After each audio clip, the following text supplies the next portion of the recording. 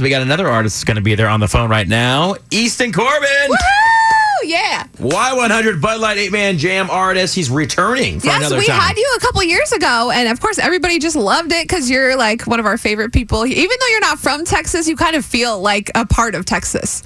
Well, I love Texas, man. It's one of my favorite places to play for sure. You're absolutely amazing. You have an older style sound, a classic sound. I think people really like that about you, especially here in San Antonio. You know, the king lives here, for crying out loud. Yeah. So we love that about you. And now, do you remember playing the Majestic a couple years ago and what that theater's like?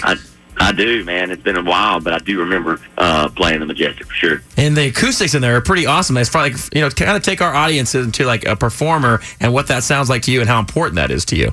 Man, theaters are really cool like that because you can really hear yourself, and it's really a listening venue for sure. And just to have good acoustics like that, man, it makes it that much more fun to perform in. And I think the best part about the Majestic is, like, a lot of times, even if people don't know certain songs or they might not have heard of, some of the other artists we might have at the 8-man jam, it's just there's something about the theater itself that just makes you like instantly fall in love with whatever's going on.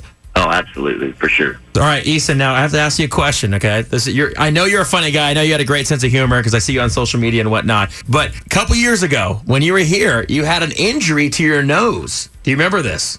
Oh, my God. Yeah, that's been forever. Yeah. What happened then? Are you fully recovered? We didn't want to ask you at the time, but, since it's in the past. That's right. I remember that now. Yeah, because I am fully recovered. Actually, it was during hunting season, and I had a climber tree stand fall with me, and I face planted on a tree. Oh, my gosh. Now, did you break your nose or you just kind of scraped it up?